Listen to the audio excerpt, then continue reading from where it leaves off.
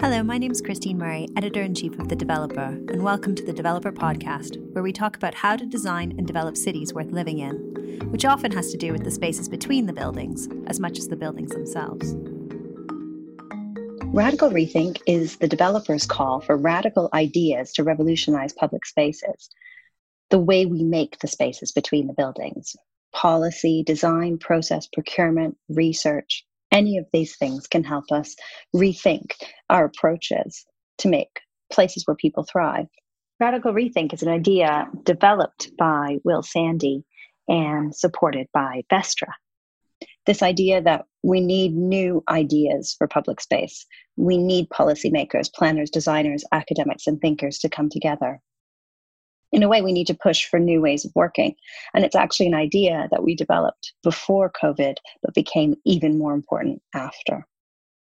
So if you've got an idea, whether it's a radical design or a policy shift, all you have to do is email it to editorial@thedeveloper.live.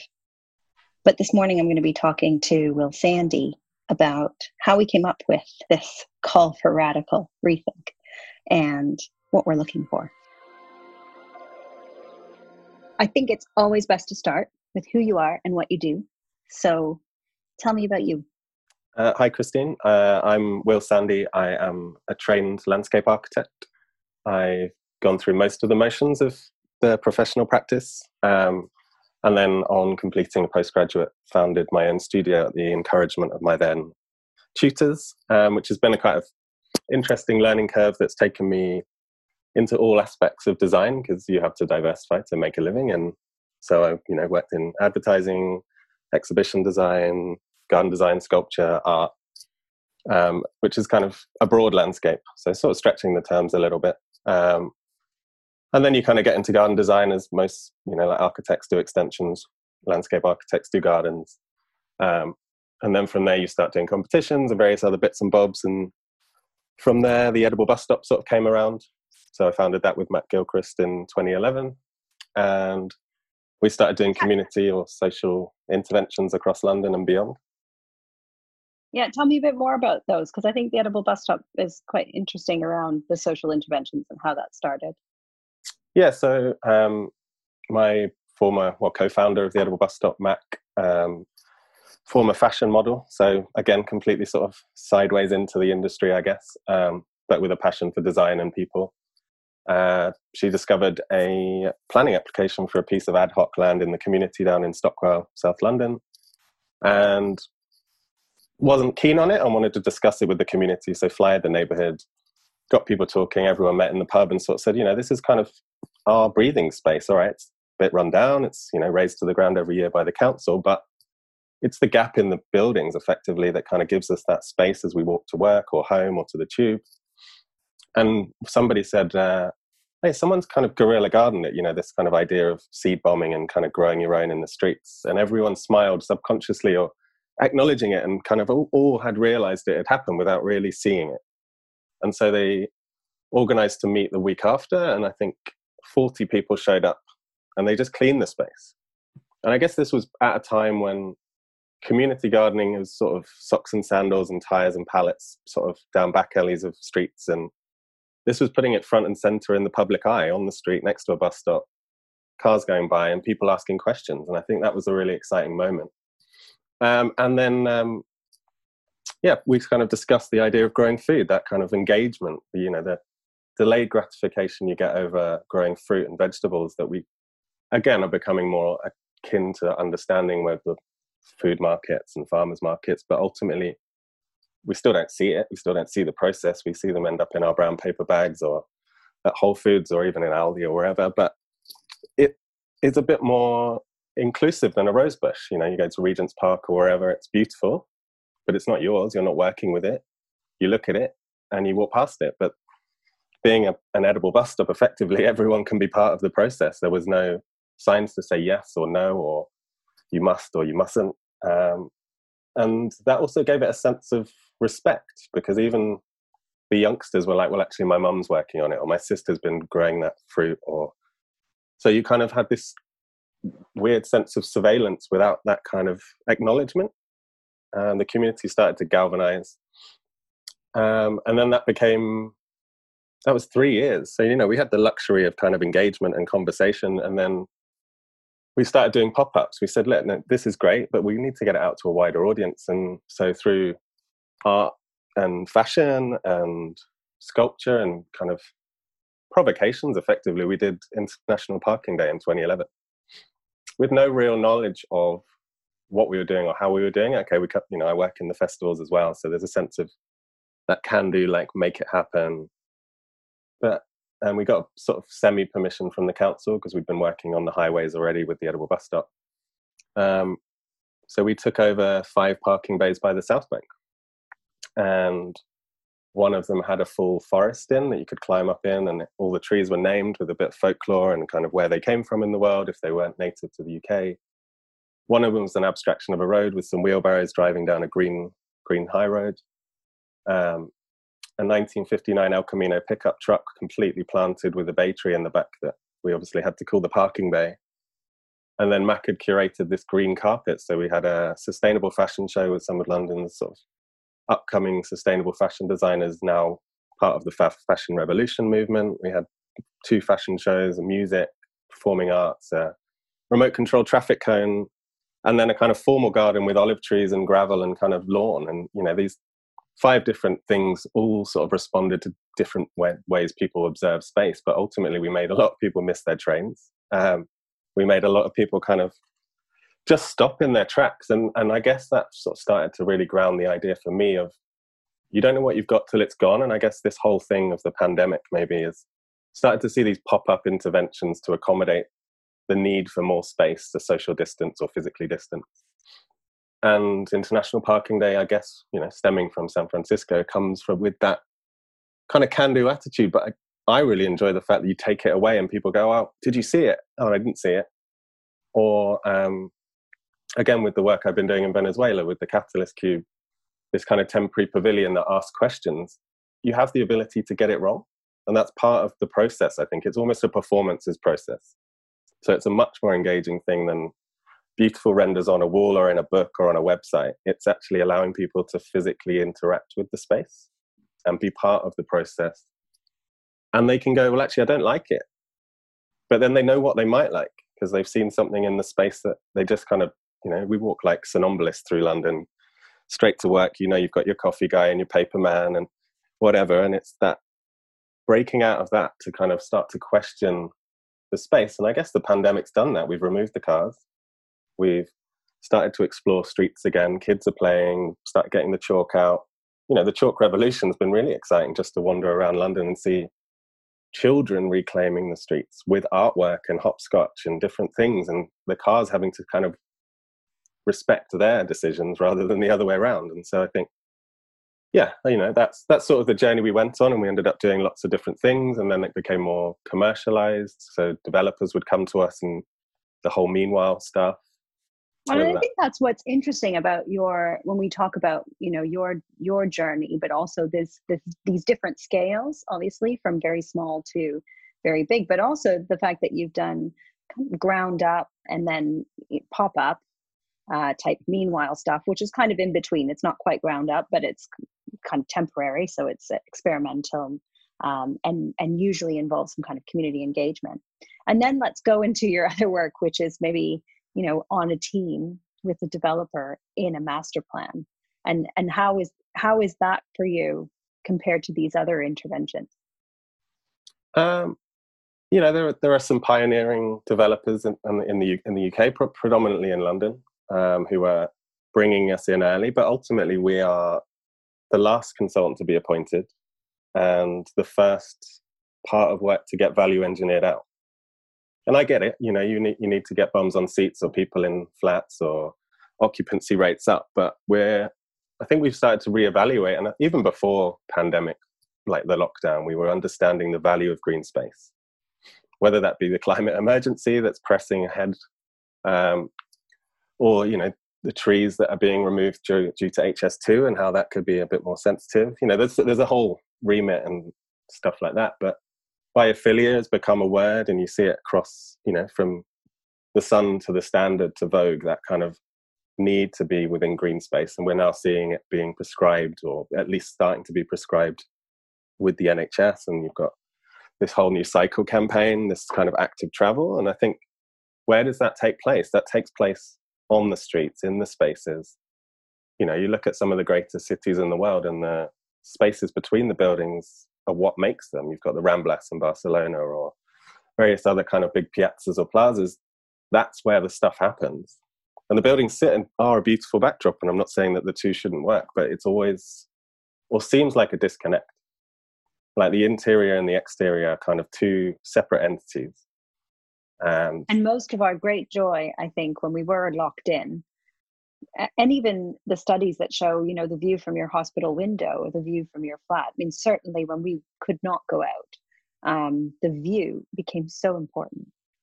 And the greener it was, the kind of more you appreciated the sound of the birds or the rustle of the leaves, or all of these sights and sounds were really comforting, I think, in this time where you kind of felt like your home was your only real avenue. And of course, what were people doing in other countries? They were getting out onto their balconies. They were kind of getting out onto their front stoops, you know, to try to get as much of that connection into the public space as they could for other people. But also, I think, just that sense that it's outside, that, you know, we experience a lot of wellness in getting outside. And we experience a lot of, and not to say the interiors aren't important, because of course that's comfort and shelter, and that safety and all of those, you know, and sleep and all of those things. But there is both are so critical to that state of mental health. And when you remove one, the other one just becomes intolerable, I think. So, but I think what I wanted to talk about now is that frustration in your piece, I mean, which kind of led us to do this Radical Rethink initiative. But I think the frustration that you expressed when you kind of came to me and was like, we need to get some new ideas. We need to, you know, really get people thinking in a new way. I mean, maybe talk about that frustration, where it comes from and where you hope it'll lead to. But basically, the origin of that frustration and what you're hoping to spur on through Radical Rethink.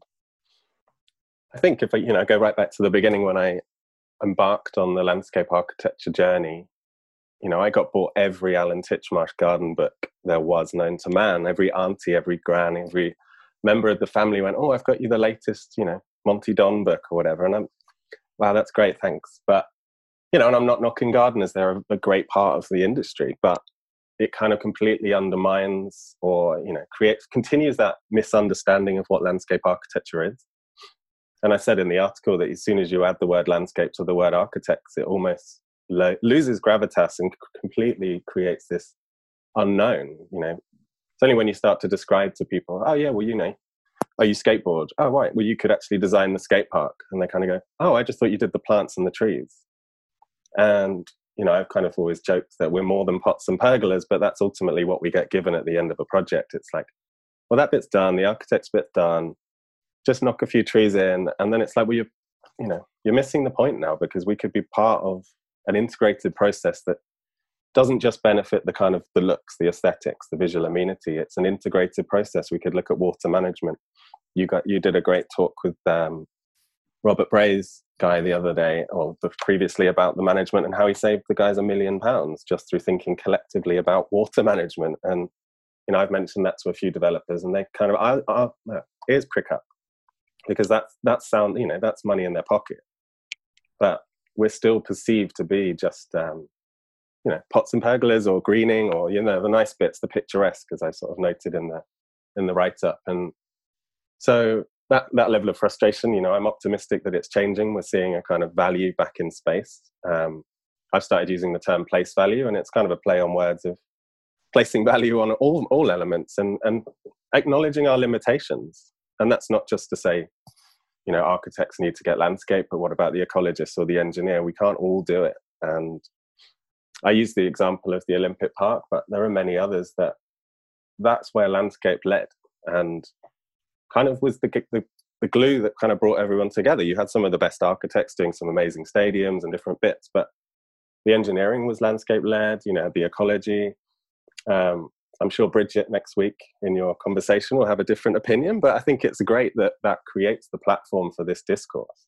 And I think that's that approaching, that project was approached as a park. Yeah. And it's weird that we would think to approach a park so differently to how we would approach the city.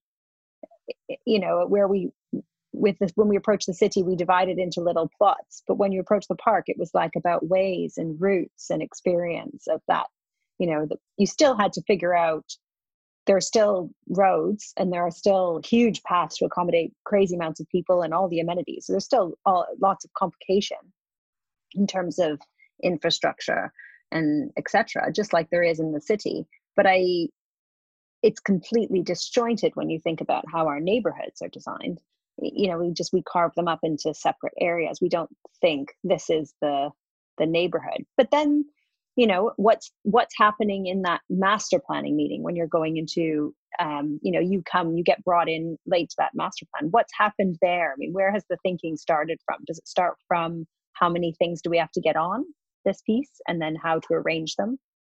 Yeah, I mean, I'm not going to say I'm an expert on the larger master plans. It's something I've just started to embark on in the last couple of years, just to kind of see if I can integrate the meanwhile, or the kind of community and social from the beginning, and have that kind of flexible information that you start to build agency early on. And then, you know, these master plans are 40 years plus, some of them, if you look at Battersea or Canada Water, just to think of London ones. But, you know, the people who live there in phase one are going to change. We might be without cars in 30 years. So how can you say that phase 5 is relevant to us now, and it's all gone through planning? And so I think we need more adaptive and flexible frameworks or master plans that start to continue the conversation through the process. And those who've then been there 10 years are part of the community, the existing community, that the ones that pre-existed them outside the red line were there.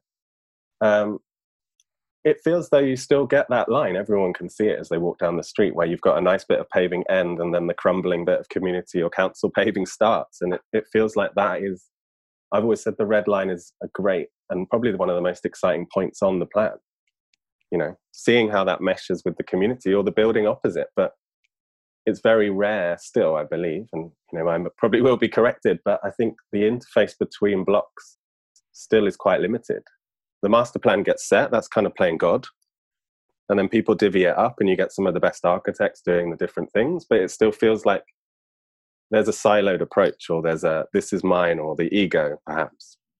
You know, the world we work in is very ego driven, and that's kind of creating these huge and wonderful kind of architectural pieces. But I think there needs to be a bit more grounded and a bit more conversation, and get interdisciplinary studios, but you know, same disciplinary studios working on projects at the same time. I think that's where, you know, the collective thinking is where the impactful schemes will lie. And perhaps we need to measure the schemes on their impact and not just on the design or AJ kind of photo shoot and cutting the ribbon with the mayor or whoever the dignitary is. And then everyone walks away and cries because there's washing on the balconies and an inflatable boat because they wanted to go out in the canal. I think that's part of the process, that kind of evolution of space.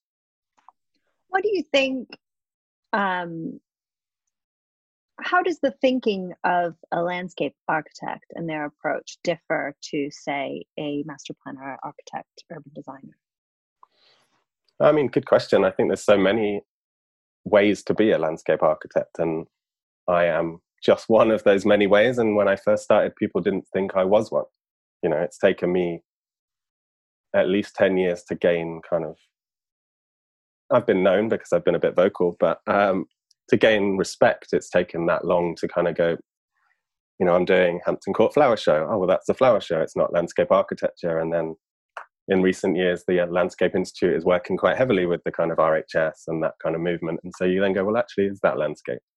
What is landscape architecture? And for me, and, you know, seems quite simple. Everything that isn't a building is the landscape. I think what I would like to know, though, is when you walk into that meeting, as you, maybe it's unfair to kind of ask as a generalization about landscape architecture, but when you walk into a master planning that you've come to late, what do you see as some of the ways in which they would have benefited from your input earlier on? What are some of the common things that you kind of feel have been missed by not taking a landscape approach? Is it orientation, or is it even, you know, is it even the consideration of views or comfort? Is it even just topography, or is it like almost an absence of thought, or what do you see? I guess from my perspective, it's ultimately place narrative. It's what and who is existing. And you know, if you go back as far as, you know, Jane Jacobs has been saying this for years, celebrate the kind of champions and the existing great stuff, and don't just eliminate and create the new. And you can see that with these kind of box parks and different things. And, you know, I always say the idea that they've got to be more than beer and burgers, because that's sort of signifying the change and not celebrating the existing. And so I think that process, we're in such bureaucratic times now that, albeit in the pandemic, there's been a little bit more disruption and fast-paced change, but we've got time to be more engaging.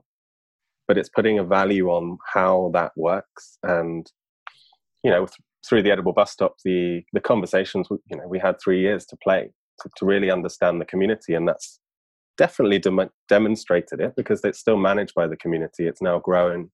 The hospital opposite is involved. They've kind of changed the management structure all by themselves. The only thing that gets maintained by the council is some of the hard landscape and the tree.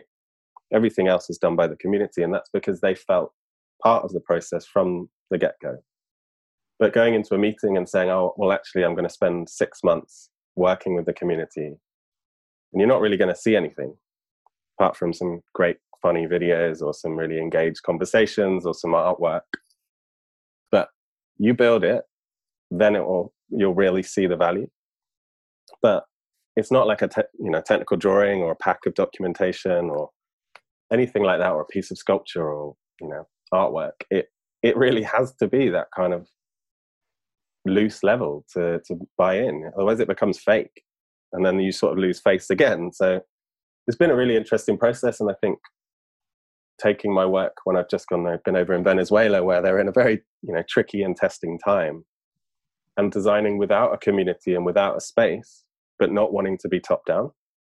And so how do you try and create something, or a toolkit or a formula that allows them to still be part of the process? And so this idea of a modular system where they can reconfigure a cube, and for me it was more about what they would do with it. I had my ideas of, you know, it could be a stage or a backdrop for an exhibition or an education space, but actually seeing them take it on and use it for things that I would never have imagined. You know, the joke was always the piñata hook, and obviously from someone from the UK that would never have come to mind, but it's part of their celebrations. So every birthday, every anniversary, it's get the piñata out, have it hung up, and it becomes this kind of extravagant part of the party. And so it's really getting under the sort of skin of what communities want, and we can kind of assume and guess effectively. But I think I think the process is too fast. It feels like you're constantly churning out stuff,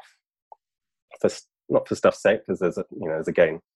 But I think if we invest a bit more time early and spend a bit more time understanding what people want, and perhaps the lockdown has given us that opportunity to reevaluate and understand how spaces work, what the value of consumption, and we've all become much more localized. What happens when we go back into town should be quite interesting. And so there's this sense of wanting to do things differently, wanting to do them differently before, and find kind of new ideas to how to, whether we need to accelerate the ground up or slow down the top down, or come up with these kind of toolkits or formulas that can help the community to take on spaces, or to be more engaged in spaces, improve those spaces and inform it. I mean, these are all kind of things that we're hoping are going to come out of Radical Rethink. We're kind of hoping people are going to tell us what are their ideas for policy changes or approaches that can help to unlock that the way that we work and where it's going wrong, and why ground up is so siloed from meanwhile, which is siloed from master planning, which is are then broken down into lots of tiny silos, which then forget that, you know, we live in something that has fabric. It isn't just a quilt to be sewn together later, and people are actually living on those bits of fabric, and if you start chopping them up, you really cause harm to them. So what are your hopes and dreams for those people out there thinking, like, I kind of have an idea, it's not really well formed, or it's really well formed? What are you hoping to read when we get those kind of ideas across, and what would your advice be to them, really, about kind of direction, if you've got an idea or you're this kind of person? I mean, at the Edible Bus Stop, we used to say, just dig it. When people said, oh, how do I start my own social guerrilla gardening project or whatever? And so I would just say, just do it. Don't think about it, obviously, because this has been a time to do that. But, I've had conversations with filmmakers, with dancers, with architects, with engineers, and they're all going, oh, well, I've got an idea, or this has been bugging me. And I'm like, well, just throw it in. It's only a couple of pages. Let's see what you've got. I will declare my interest if it's someone I know. But let's look at, some tactical stuff. Let's look at some policy. I've kind of been jokingly saying it's policy to parklets and everything in between. It's, that huge scale of kind of governmental level to kind of incremental stuff in your back garden or back street, and everything that could encompass that, from, biodiversity frameworks to, engineering kind of challenges to sustainable sourcing, looking at everything from Extinction Rebellion to ACAN, from, local government to public practice. All of these kind of different initiatives are testing and challenging. Let's provoke. I was, thinking yesterday, perhaps Radical Rethink could become an annual thing, coming up against the other awards and go, because it's radical this year doesn't mean it's radical next year. And I think this has got to evolve and adapt to become a kind of relevant thing every year, just because we've had this point of reflection. But, every year we should take stock, evolve and rethink. Radical. The ambition is just like, let's get those, let's collect these ideas and disseminate them so that we can start working on them together. Because I think that'll be the next thing, is once we get these ideas, and what happens next? Well, we want people to come together around them and begin to.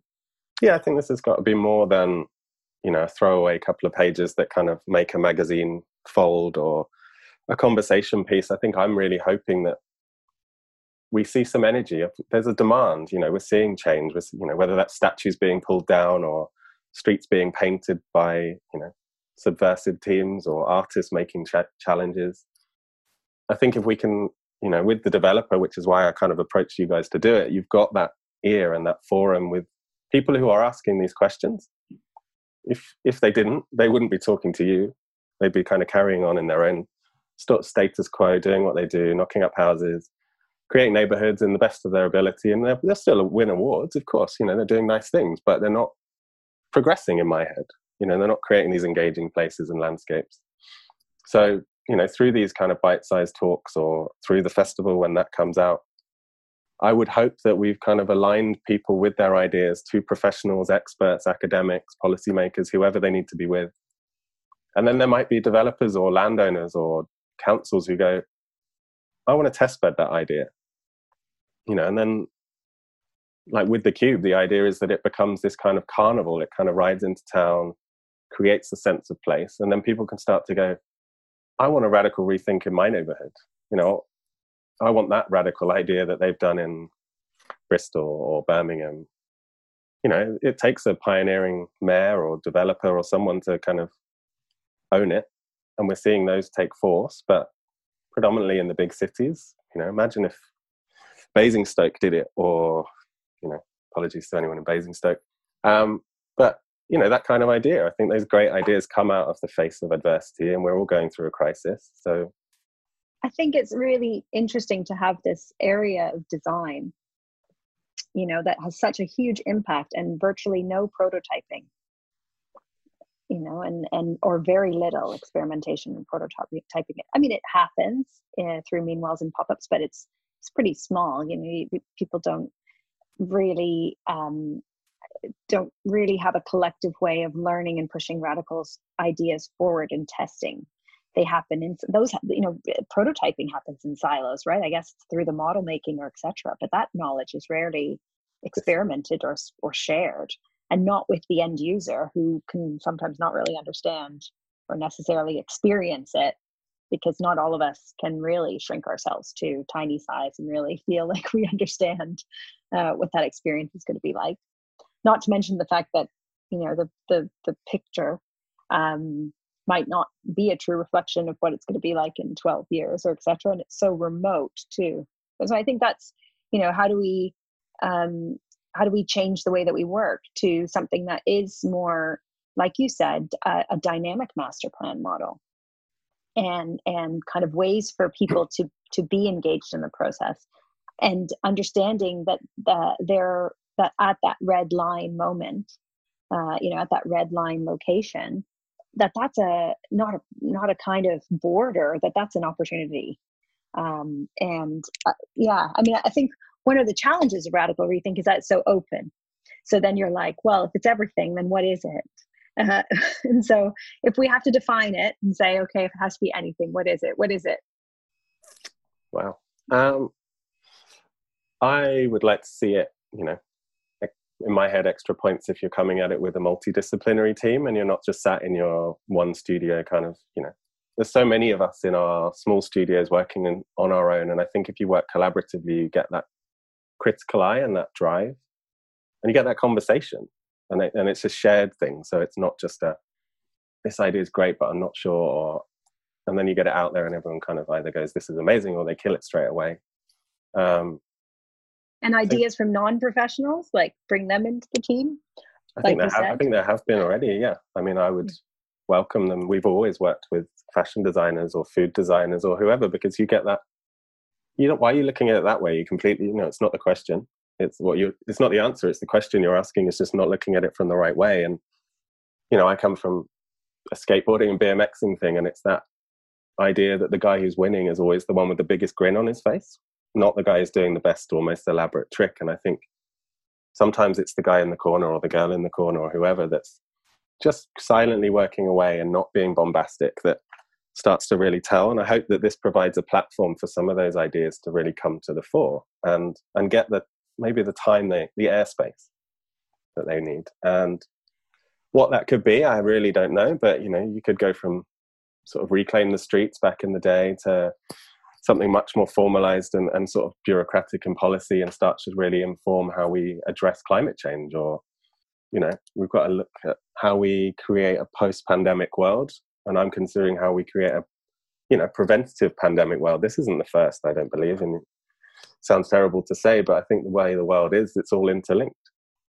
And so if we're going to be positive and optimistic, we've got to look at creating better spaces. And landscape for me is a key starting point, because it has so many things kind of tied to it, whether that's economics, culture, environment, social. I think it's just creating that better understanding. Landscape architecture seems to have lost its place or its conviction. And again, I am only saying that because I am one, but I want to work with as many different people from different places as possible, because that's where the richness comes. And even the Black Lives Matter thing, I feel uncomfortable designing places for people because I'm not representative of everyone. And so if we start to make an inclusive industry, we'll start to make more democratic places. I think you're not alone in a profession to say, I've met many architects or even people working within larger developer organizations who say, I feel like we've lost our way. We're planners. I feel like we're not doing the work that we need to do, and just not being completely clear on how to change that system, how to change the direction, and what would be the ingredient. I think it is such a complex system. It's another Jane Jacobs thing about the complex form of order, and we've got to kind of all do a little to change it. You need a collective behavioral shift. And I think what's so important, like you said about place narrative, this is about professional narrative. What is the story of what we do and how we do it, and changing that story from godlike delivery to a different shared story about the city and the places we want to create, the way we want to make them, and how do we tell that story? We need a new story. Yeah. I mean, I'd love to talk to those people. I'd love to happily talk to all of them, and just that's where I would really enjoy it, is not working with landscape architects, but working with the frustrated planner or engineer or ecologist, and go, yeah, but you've got great ambition. Why are we all not talking together? And maybe this is the platform that brings that to light. Okay, let's do it. I just have to say thank you. Thank you for bringing the idea to the developer, first of all. And thank you for entertaining my mad idea. And likewise, thanks to Jan Christian and Romy at Vestra, who are, a dynamic furniture producer from Scandinavia, who've kindly helped to join this mad idea and take it forward. And so if people want to send it in, maximum couple pages of A4, just type out your idea and email it. We just wanted to make it as easy as possible, and the email is editorial@thedeveloper.live. And we're hoping to get them in and read them at the end of August. And then we're going to shortlist those ideas. Those are going to present to a panel. We're going to feedback. We're going to try and work with those ideas, put these teams together. And then hopefully at the festival, we're going to present some of the new stories on the way we're going to go forward together. If you enjoyed this podcast and you like what we do, please consider supporting us on Patreon. You can find us at patreon.com/thedeveloperuk. Thanks a lot. This podcast has been brought to you by The Developer. Produced by Simon Mercer, with music by Fortet. I'm Christine Murray, and you can reach me on Twitter at @TCMurray.